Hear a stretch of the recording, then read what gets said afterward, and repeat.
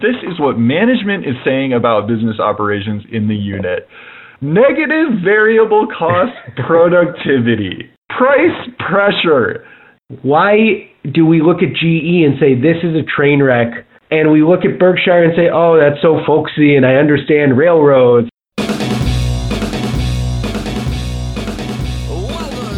Welcome to Behind the Idea, where we break down investment stories from the Seeking Alpha ecosystem to find out what makes investment analysis work. I'm Mike Taylor. And I'm Daniel Schwartzman. Today we're looking at a fallen blue chip, General Electric. But first, some background and a disclosure. Seeking Alpha is a website where investors around the world share their investment ideas and analysis. Neither Daniel nor I have any positions in any company discussed, and nothing on here should be taken as investment advice. If you like what we're doing, please leave a review and subscribe to Behind the Idea on Stitcher, SoundCloud, or iTunes and Apple Podcasts. Today's topic: GE stock has fallen more than 55% in the last 15 months as the company has dealt with management missteps, scary pension obligations, and a bloated balance sheet.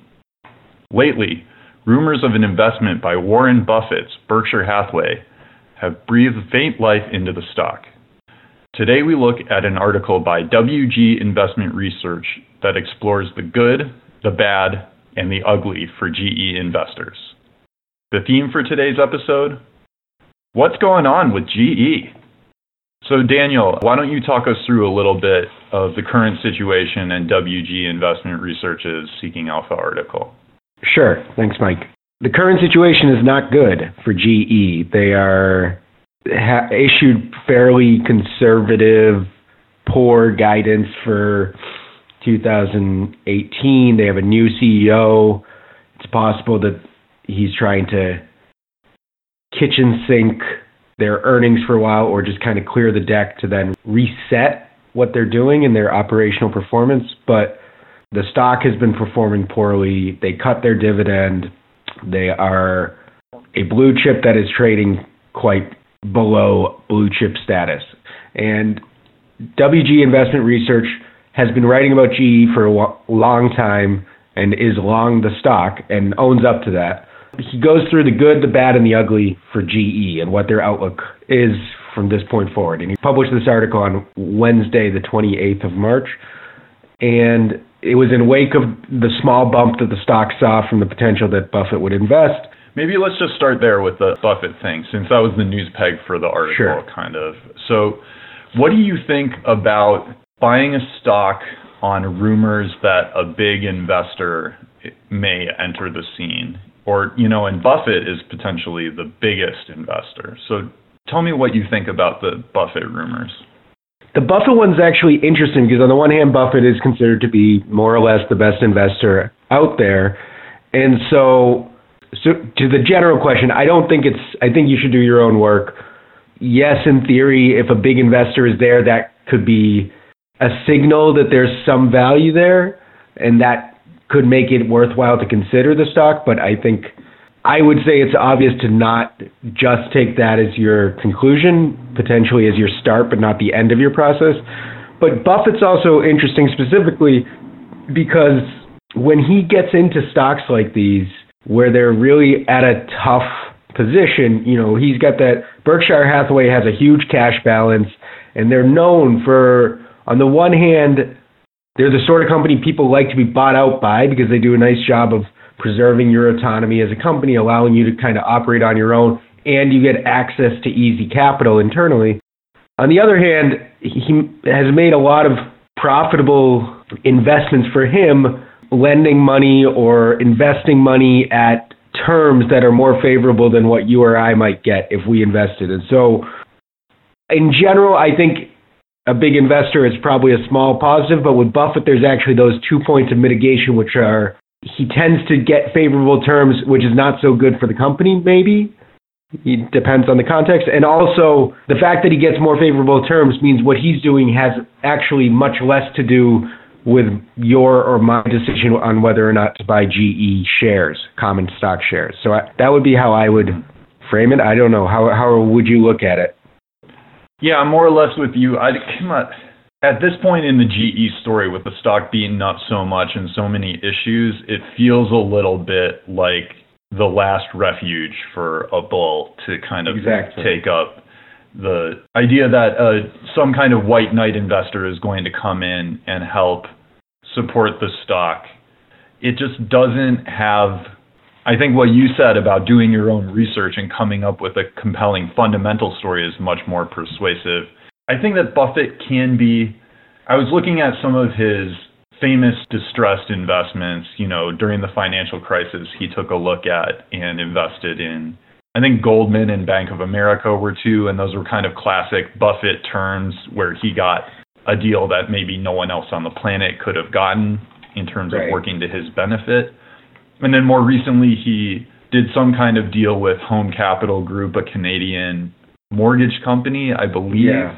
Again, it wasn't clear at the time of the deal that common shareholders would work out all that well, although there is a long-term benefit to having Buffett invested in a company, since he does have a long-term philosophy, and I think good companies, or potentially good companies with huge balance sheet issues, tend to be attractive for him, and he can help them wade through tough times. So there is something to it, but it's not something I would hang my hat on. So it's not zero sum, right? Even though he's going to get what he wants out of it, it's also not the sense that you are. I mean, it's capitalism. It's a agreed to exchange of money or goods or whatever else. So we've talked about this. We were joking about GE being the Teva of the U.S. since we did a podcast about Teva, which is another iconic company.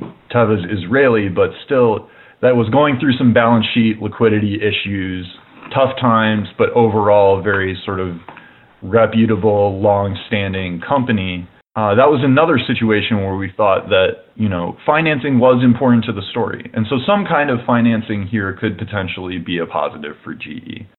But I think that Buffett's name can potentially cause an overreaction among investors in terms of how much of a positive his presence is. But anyway, it doesn't feel like a negative. I don't think either of us are saying that. So It's interesting, and it's interesting that the media did pick up on this, and even a Wall Street analyst from RBC made a comment that it would make sense. Buffett did say that at the right price, GE would make sense for him as an investment. So there's very, very little to go on here, but it did kind of enter the narrative. So it's interesting maybe that there may be nothing there, but we have to talk about it since the market sort of picked it up. So let's get into the good of GE's story, moving on from sort of speculation about how it's going to secure any financing it might need. What's the good fundamental story here for GE, according to WG Investment Research? He makes a contextual argument for GE. The author says that GE is going to benefit from an improving business environment. The OECD revised its economic outlook forecast, and earnings and revenue growth are expected to be solid, according to FactSet, and the dollar is weak.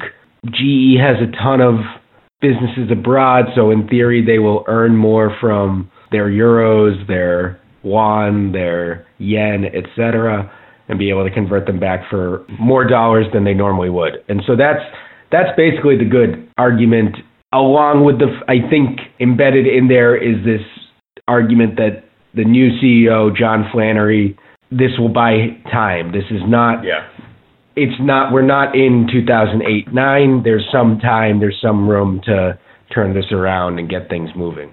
Do you buy it? Do I buy it? Yeah. I want to talk about a sticking point that I have here. We're both kind of, the global growth story, I think, reads as lukewarm because, businesses are exposed to the global economy. It's not really a company-specific argument. But beyond that, I want to talk about, even if we're going to make a sort of economic cycle argument, I think for that argument to be persuasive, we need to separate what kind of issues GE is dealing with. Are these issues related to the economic cycle? or are they structural issues? Like, are there trends that are not cyclical that are working against GE or for GE? Right. And I think that there may be a bit of a mismatch here in terms of, to his credit, to WG's credit, specifically says that this is necessary but not sufficient for a turnaround. So he says that this is the kind of condition that under which a really troubled company can start to right itself. But he doesn't say that that's what's going to happen, just that the conditions that are needed are present. But I think at the same time, it's a little bit sticky. I don't find the global growth thing all that persuasive. I also don't find the foreign exchange argument very persuasive for a couple reasons. One, it feels like if you're taking a long-term investment perspective, the cycles of relative foreign exchange rates are probably going to wash out in the long run.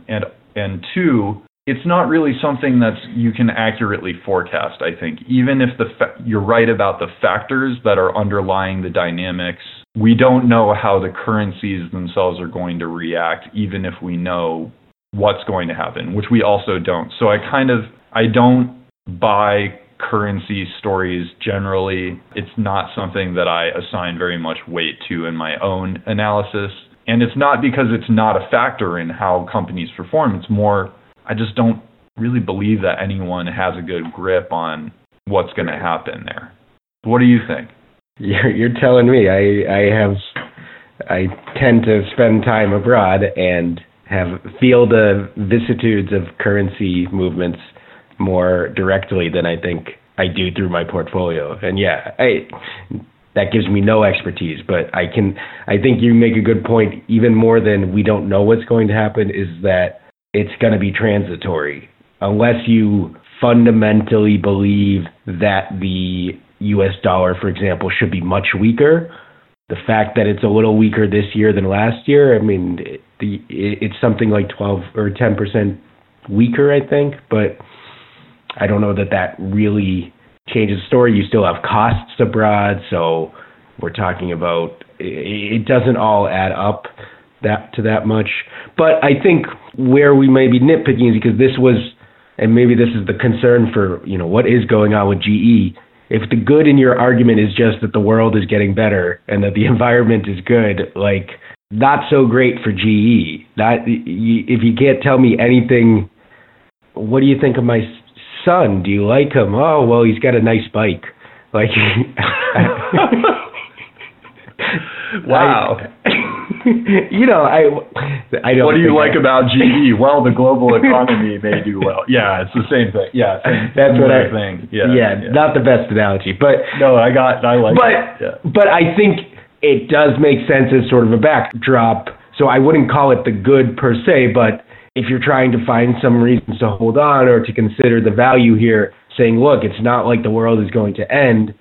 You have some room. The economy's picking up. I get that. I do understand that. I would want to think through what happens if I'm wrong about that, because that's all well and good. But then if the economy tanks, I'm really in trouble. But yeah, I get that. I don't think it's it's unreasonable. Yeah, and we'll talk maybe a little bit when we talk about valuation that, for a company with a lot of operating leverage like GE, that if it turns profitable, then potentially you can make a pretty quick upside case if it gets through these issues. Mm-hmm. One last thing on the weak dollar. I'm not going to let this go just yet. We're like inflation. The economy is doing well. We're at full employment. Is there any reason to forecast that inflationary trends, they're cyclical? Mm-hmm. If we're late in the cycle, then deflation becomes just as much of a concern as inflation. It affects your thesis. I'm just going to go back and hammer home that maybe the reason that I'm hitting on this so much is that this argument of a weakening dollar can apply to almost any company that has international exposure, whose profits are denominated in dollars. And I've yet to see a persuasive argument about it. And I just see it a lot, and I'm not sure that it ever really does move the needle for me. Enough hammering at that. I feel like we got that. Right. So let's get into the bad for GE. So what's the bad here? What is WG saying is the negative side of this story, which is obviously something the market is paying attention to, cutting the stock in half, basically. So WG argues that the bad is GE Power, and we can certainly say that GE Power is not good. It is a unit that revenue went down just a little bit year over year. It has two segments to it, not a huge change there, and yet profit went down quite a lot, almost got cut in half. So operating profit is, I guess, what segment profit would equate to. And so you take $2.3 billion of profit out of the bottom line, and that, again, with operating leverage, everything else, that's not so good for GE. So I guess that is his argument for the bad. The article, actually, the bad is the shortest section of it. The ugly gets more time, but that's where he goes. And what do you make of that? Well, this ties back to what I was saying before about the cyclical versus structural thing. So did you get a sense of GE Power's proportion of overall revenue? Am I right that it was like 1/3, or it is sort of the plurality segment, right? So it is potentially the main driver of performance if you're looking just on a revenue basis. You're right. It's about 30% of total segment revenues, and then they also, and we'll get into this, they also describe it 29% of total segment revenues, 31% of industrial segment revenues, and 19% of industrial segment profit. And so it's not small. Right. A couple of themes emerge here. This gets us back to the theme of the episode, which is what's going on with GE. And I think one of the things that comes up as we explore this argument, or we explore this article, it's really hard to just answer this question, what's going on with GE? You're looking at proportion of segment revenues within the business lines. The company has however many reporting segments in the 10K, 7 or 8 maybe, and then each one of those has subsections beneath it. So here I just wrote down some highlights from the management discussion and analysis of GE Power, which is, depending on how you look at it, somewhere around 1/3 of the overall revenues of one portion of the company. GE Power merged with GE Energy. GE Power sold its water and process technologies division to Suez. There's a plan to sell industrial solutions to ABB. Alstom's thermal and grid integration is now working into the business. HA Turbines is making new product investment. Power services, gas power systems, and power conversion have been having inventory issues. So just from that litany of different business lines, that ties into our theme. What's going on with GE? How do you even start? The company is so sprawling and vast and has so many different operating segments that you can look at it from an extremely high level, but if you're ever trying to figure out what's driving the performance, there's just so much going on that it would take a lot of effort and time to sort of wrap your head around how this business works.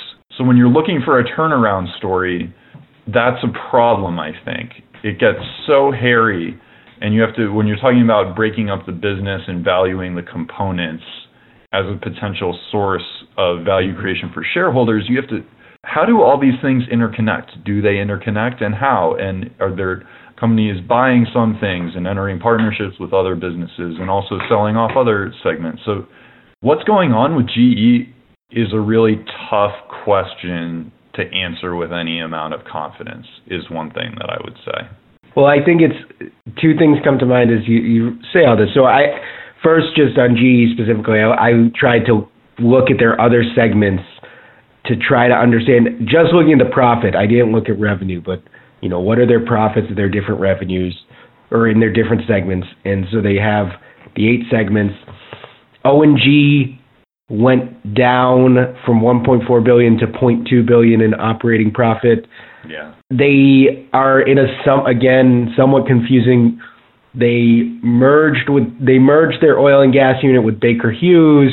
They own, I think, 62.5% of Baker Hughes GE. The 10K doesn't really say that any related costs are the reason that profit went down. And you would think their revenue was up quite a bit, I think, there. So you would think that in oil and gas, that's an area that you might be seeing some positive cyclicality right now. And yet they weren't making a lot of money. I dubbed 3 segments as unimportant. Renewable, well, just from the operating profit perspective. Sure. Yeah. No, I did similar things. So go ahead. Yeah. Renewable energy, transportation, and lighting. Yeah. They combined for about $1.9 billion in operating profit last year. That went down to 1.6. So also some negative trends in those units. Aviation and healthcare are their 2 strongest segments in terms of operating profit. Both increased incrementally and add up together to $10 billion in operating profit. So they had something like a roughly 10%, high single-digit percentage increase in those areas. And then they've got GE Capital, which I think is probably the hardest thing to understand about GE. And that went from losing $1.3 billion last year to losing $6.8 billion this year, and has been negative in each of the last 3 years. Yeah, so they were going to get rid of that. Am I wrong? I don't know. I think and so I trying to understand, doing very cursory diligence, I pulled up an article by John Mason, who is a Seeking Alpha contributor, and who focuses more on finance. And so GE sometimes will come into his scope because of the finance.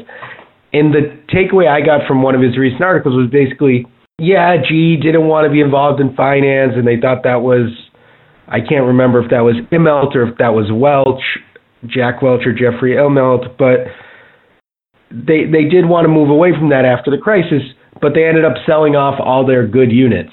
And so it was a huge profit generator. They sold off all these profitable aspects of GE Capital, and so now they're left with a portfolio, I'm paraphrasing, a portfolio of more or less toxic assets. Bad bank. They got the bad bank. I may be overstating that. I don't want to attribute that to anybody because I think I may be overstating that point. But it's the reason they lost so much money is that they realized that their insurance premiums were deficient, and so they took a $6.2 billion charge, and they also had other higher impairments and EFS strategic actions. I don't remember what EFS stands for, but they wrote off $8.4 billion, which is not very good. That's not good. That's not good.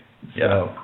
So I have 2 sort of things. So I think that GE finance capital, GE Capital discussion kind of gets at, again, how we have, according to WG, the GE Power has been the thing that has driven a lot of the negative action GE lately. That itself is a pretty complicated business to try and understand. We have whole other divisions of the company that are at least as opaque as GE Power and possibly more so. I also want to come back to this business environment being favorable, cyclical versus secular theme here, because if your argument is that GE Power was driving some of the negative action and that one of the positives for GE is going to be more favorable economic conditions or economic conditions continuing to improve, just a couple items from the discussion on GE Power. Management cited more emphasis on renewables and lower demand for thermal generation affecting both new unit additions and installed base services. That sounds like a shift in customer preferences, not necessarily anything cyclical. The company also cited excess capacity in developed markets. That also sounds like a structural issue to me. So I come back to, I think, basically the good, as we go through and follow up on this concept of GE Power being a driver of the lag of performance, it's not clear to me that improving economic conditions are going to drive a turnaround in GE Power based on what management is saying about what's going wrong. And then I also just thought that this was funny, so I'm just going to read this quote from MDNA. The decrease in profit for GE Power.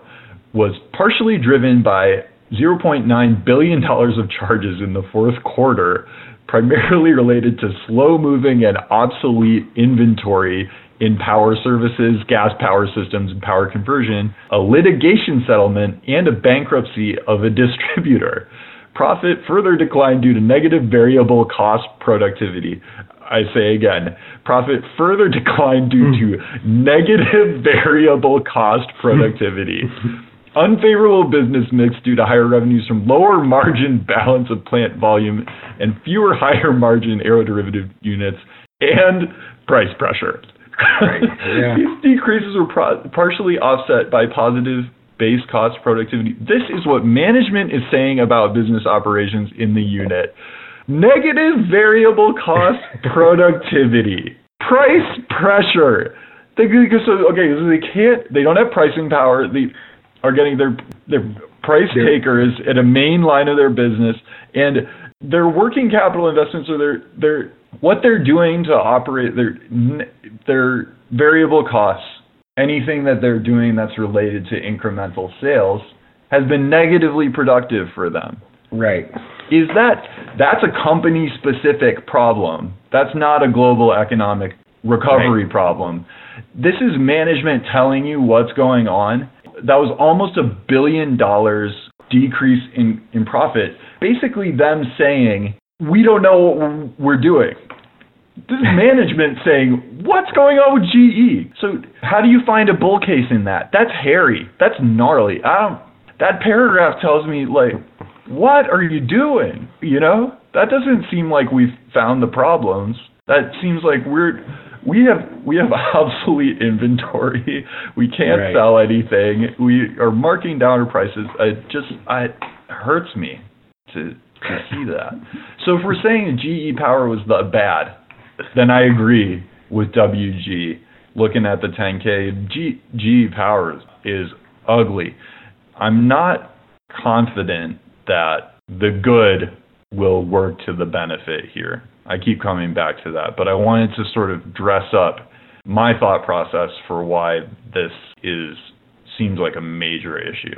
The one thing I will say is that both apparently the company and the author are arguing that there needs to be a turnaround here. There's not a magic wand that is supposed to turn things around in that segment right away, but 12 to 18 months is also not a long time to deal with obsolete inventory. Yeah. I do want to say, though, so before we get into the ugly, one thing I did like here is he cites these incremental bright spots, and you mentioned them: healthcare, aviation, renewable energy. I just looked at again, I guess I took a much more top-line focus than you did, partly because I was trying to get a sense of, if expenses are an issue, maybe then the profitability numbers that we see in recent times are not necessarily reflective of the long-term earning power of the company.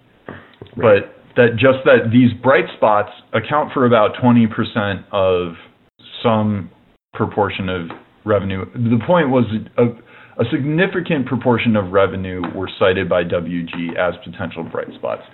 If GE is an industrial conglomerate, which it is, and it's got therefore probably fairly high fixed costs in many of these businesses, and therefore high operating leverage.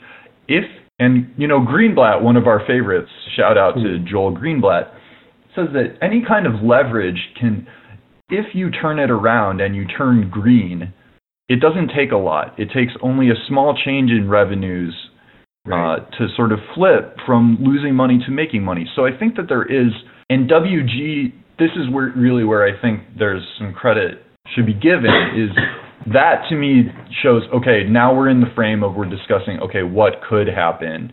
What would it look like if things did kind of flip positive? If a meaningful proportion of the business starts earning, then the story could turn, the market could turn, and things flip really quickly if the turnaround does happen. But first, you need to get through the ugly, which I think comes down to the balance sheet. That was my reading here. But Daniel, why don't you tell us what's the ugly of GE? Yeah, I think it's the balance sheet, the cash situation, and They've just got a few things going on. They've got a few things going on. What do they got? So, I think WG is mostly alluding to them. He mentions that actually they're still generating a decent amount of cash. He refers to a shrinking pension deficit, and then he says, and this is a backhanded compliment to slip into your article about a stock you own, GE's balance sheet is not the complete disaster that many pundits would have you believe. So, okay, here's what I could understand from GE's situation. Let's just stop for a second. Then he cites a $0 in tangible book value, was how I interpreted what he was saying. He said that tangible assets are equal to tangible liabilities. I think that's in the article. I don't want to caricature that, but I'll just quickly say that may not be as bad as what they're saying, but that's not good, right? Well, and also this idea of, well, just sell the assets to pay the liabilities. Unless you get more for the asset than it's valued on your books, I don't know if that really does much for you. And so that's also an issue. I understand, and this to me is the thorniest part. Here's what I understood about the balance sheet, et cetera, situation. You have net debt of about $80 billion, not including GE Capital. GE Capital has another $30 billion in net debt. I'll come back to that in a second. Okay. $112 billion market cap for reference. So they have about the equivalent in net debt to their market cap currently. I should say that I'm including in that figure $34.2 billion in pension benefits, unfunded pension benefits, which I think a lot of companies struggle with this.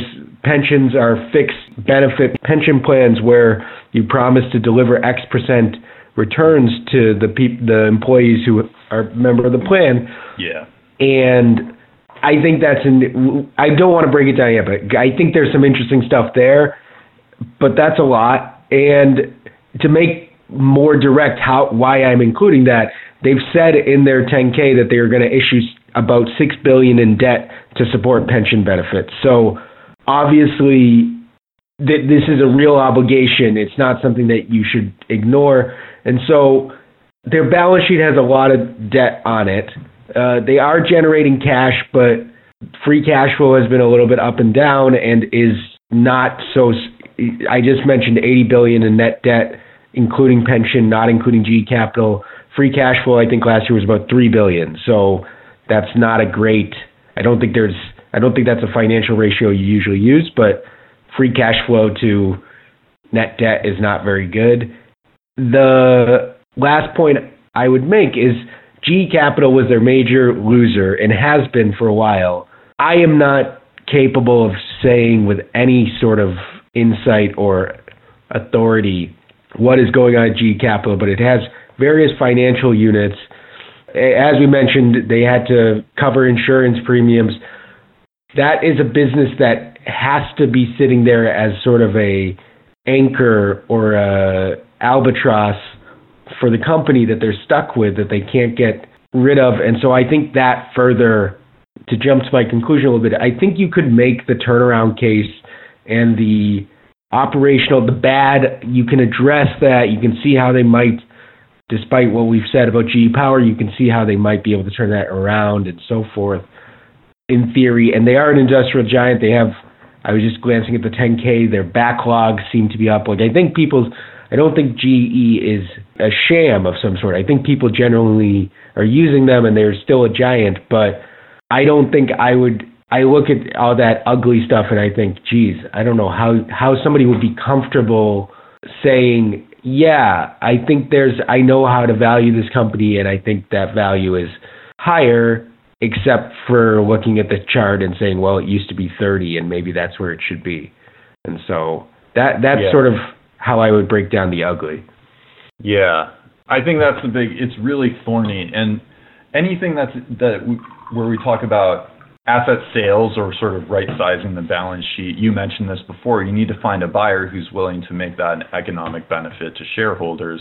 That's tough when everybody knows that GE is having trouble, right? Mm-hmm. And we talked about that the track record so far has been that companies, and even GE in particular, have trouble realizing the value of their attractive assets when they're struggling. And, we saw this with AIG, that they had to sell off basically all of their great businesses during the financial crisis. And that was not really to shareholders' benefit, but because they were in such a tight jam, that's what they had to do. And so that's a risk to me to any sort of asset sale, slim down story for GE. I'm not sure that you could say with confidence. In fact, I would probably be pessimistic that any sort of asset sales would work to the benefit of shareholders. But let's talk. So WG doesn't arrive at a definitive valuation, but as you said, admirably says that the cost basis WG is working from is $22 a share. Obviously, shares are down substantially from there, 14, or I don't know what they're at today, but roughly a third from where they were. And it's just going to look at it, and if it drops down far enough, would take a bite. I did some very rough stuff here, and what do you have? I'm just going to walk through my thought process. So let's make some reasonable but optimistic assumptions and say, okay, so let's say GE can flip to a 6% profit margin. It's been losing money lately, but whatever, and revenues hold at $120 billion, which is what they were at in 2017. That'd be $7.2 billion in net income. If you put a 10 price to earnings ratio, that's a $72 billion business. And at today's market cap, GE would be trading at about a 16 price to earnings multiple, which is cheap relative to the market. I don't know if I'd call it cheap relative to the issues that it's suffering now. But you can kind of basically just doing some sort of bare bones look that way, you could see maybe we're starting to get into a range where you might make sense. I think we're at the top of that range right now, basically. And then the other thing I looked at is, Warren Buffett, getting back to the original impetus for the article. He says that Berkshire Hathaway is a buy when it's at about 1.5 times book value. GE looks like it's at about 1.3 times book value right now. But I don't think anyone would make the case that GE is anywhere close to Berkshire in terms of the quality of its business or its net assets. So if we're in Warren Buffett's shoes, do we think that GE is 85% the business that Berkshire is, which is where it's valued now in terms of its proportion of the sort of buy point for Berkshire? I would say that GE is not a sort of B or B minus version of Berkshire Hathaway. It's probably more of a C minus or D version of Berkshire. So all of that brings me around to we might be at the top of the range where you would start looking at this, for me anyway, but I think it would have to come lower for it to be a really high conviction, if you could even arrive at a high conviction given all the issues. But that was my take. I'm with WG here that this is something that you start to look at, but I'm not really any further along than that. What do you think? I think that's an interesting framing in that you have to knock the... I think what WG did a nice job of actually is, I think the article was a little bit, it could have gone deeper into all of these aspects, and I think we've nitpicked on the good and mentioned the bad and the ugly and whatever else, but it's a helpful framework because I actually think that is sort of the story right now, and there isn't a ton of good. The bad is operational performance, and the ugly is that they've got the GE capital and the balance sheet and all that stuff. And I think you can buy that the bad will turn to good, and I think you gave a nice framework for how to think through that. But I think you have to then discount and say, well, I would probably go lower than that. And so if normally I would buy at a 15 PE, maybe I would need a 10 PE. Or if I normally would, if Buffett would go 1.5 book, maybe I would go book. I would definitely need to spend a lot more time understanding how serious the ugly is before I thought it would be worth the time to then look into whether the turnaround could happen and what the value would be, I think. But actually, I wanted to maybe diverge a little bit. Yeah. And I should edit my disclosure. I have shares of Berkshire Hathaway the B stock, not the, I think people, whenever somebody discloses that they have the A shares, I think that's the ultimate, let me show you how big my portfolio is. Big boy move. That's a big boy move. That's a big time big boy move. But I have some Berkshire B, and it's doing just nicely. But Berkshire is also an opaque conglomerate with units that have nothing to do with each other. Yes. Go for it, Daniel. What is the difference between Berkshire and GE? GE is not, because this is not, in this week, for example, we can make fun of Tesla. Tesla is in the news, and Tesla is an upstart and whatever else. GE is an industrial giant, and the fact that they have all these units, that's partly due to their success and growing over time. Why do we look at GE and say this is a train wreck? And we look at Berkshire and say, oh, that's so folksy, and I understand railroads, and I understand. Is it just presentation? Is it performance? What do you think? Why are those two companies? Two letters, why is Warren Buffett the hero here? 2 letters. BS. Berkshire. No, balance sheet. Balance sheet. Berkshire has $82 billion in long-term debt. $702 billion in total assets.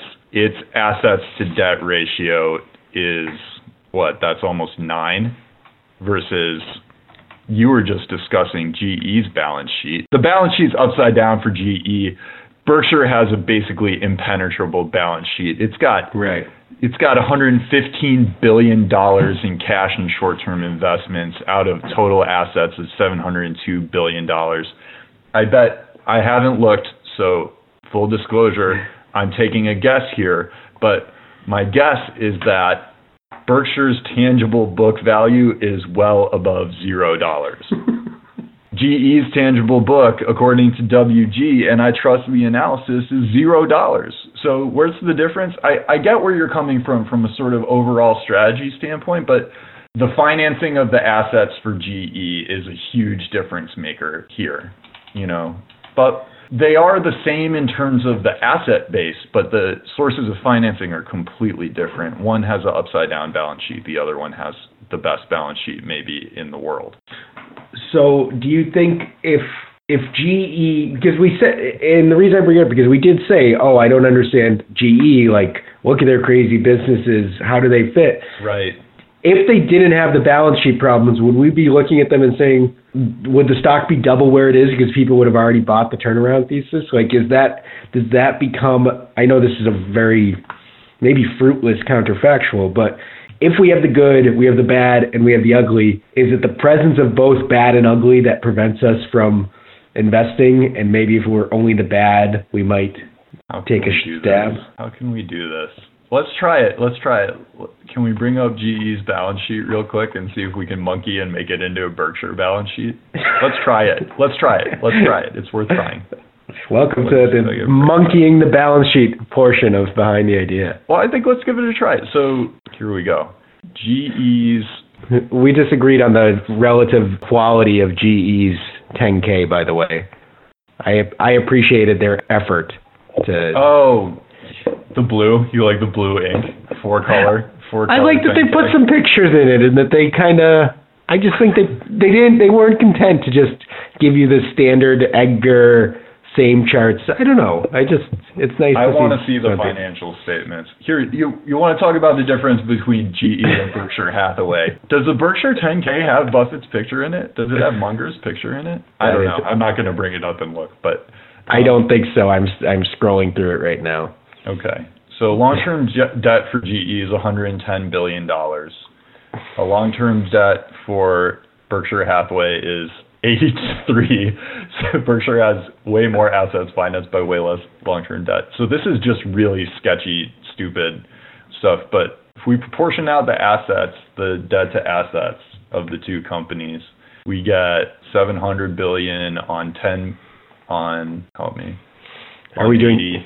I'm just going to do something really dumb. Sorry, listeners. You're going to have to bear with me for a second. So that's 8.75 total assets to debt ratio for Berkshire.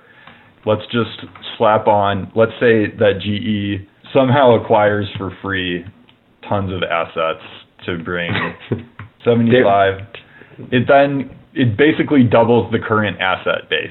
And if we hold all else constant, that means that the book value goes from 64 billion to the book value just skyrockets. So basically, yes, to answer your question, I think that the market completely looks at the company differently, and probably even if GE shows some sign of that happening, of the level of stability and the level of financial strength that Berkshire has. We've been through cycles where GE looks great, and right, it gets a better valuation. It looks stronger, so that's definitely possible.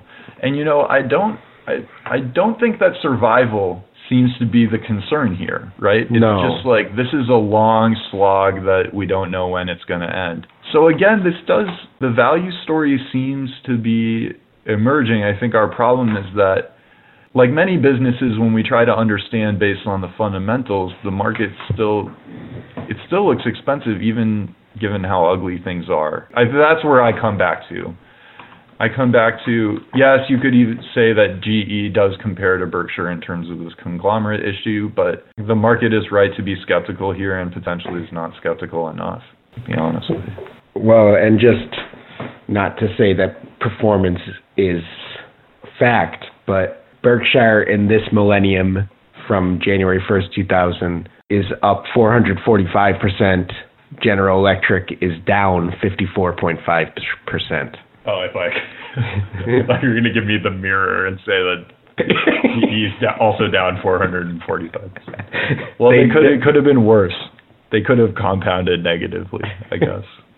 Yeah, nobody's done it. So yeah, it's just interesting to me that I guess I don't know that I have a point, but it's interesting that the same concerns on one company of opacity, of an odd conglomerate business construction, on another company it's viewed as, I think some people are skeptical about it. I don't think it's universally preferred, but I think it's viewed much more favorably. And you're right, the most obvious difference is the balance sheet, and then probably operations are pretty telling, and then management. And that's why, to go back to where we started, Buffett's presence. Yeah, it matters. Yeah. It matters for Berkshire. I think there are other things like the Berkshire just being better financially managed. But okay, so cool. GE, gnarly story, iconic company, all-American brand. God, it seems like we come down on WG, the article, as the conclusion seems reasonable and we see where they're coming from. We had some nits to pick, but we're sort of on this like the same stay away and look, maybe value might come. So it's interesting that we arrive at a similar place after breaking everything apart as the author. I don't think that always happens necessarily, but our reasoning is maybe a little bit different.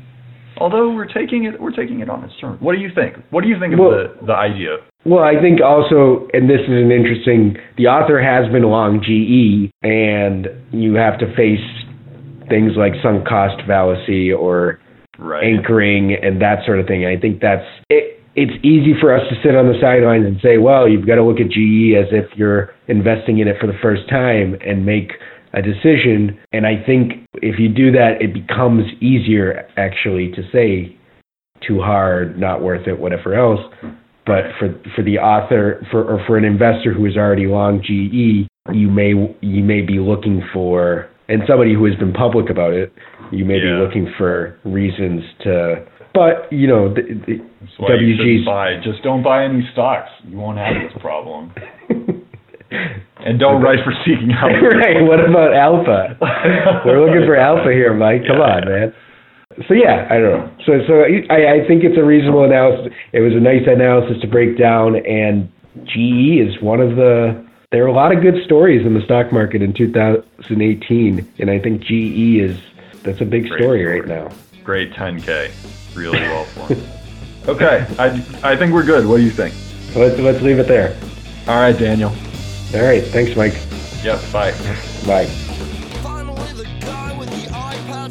Thanks for listening to Seeking Alpha's Behind the Idea.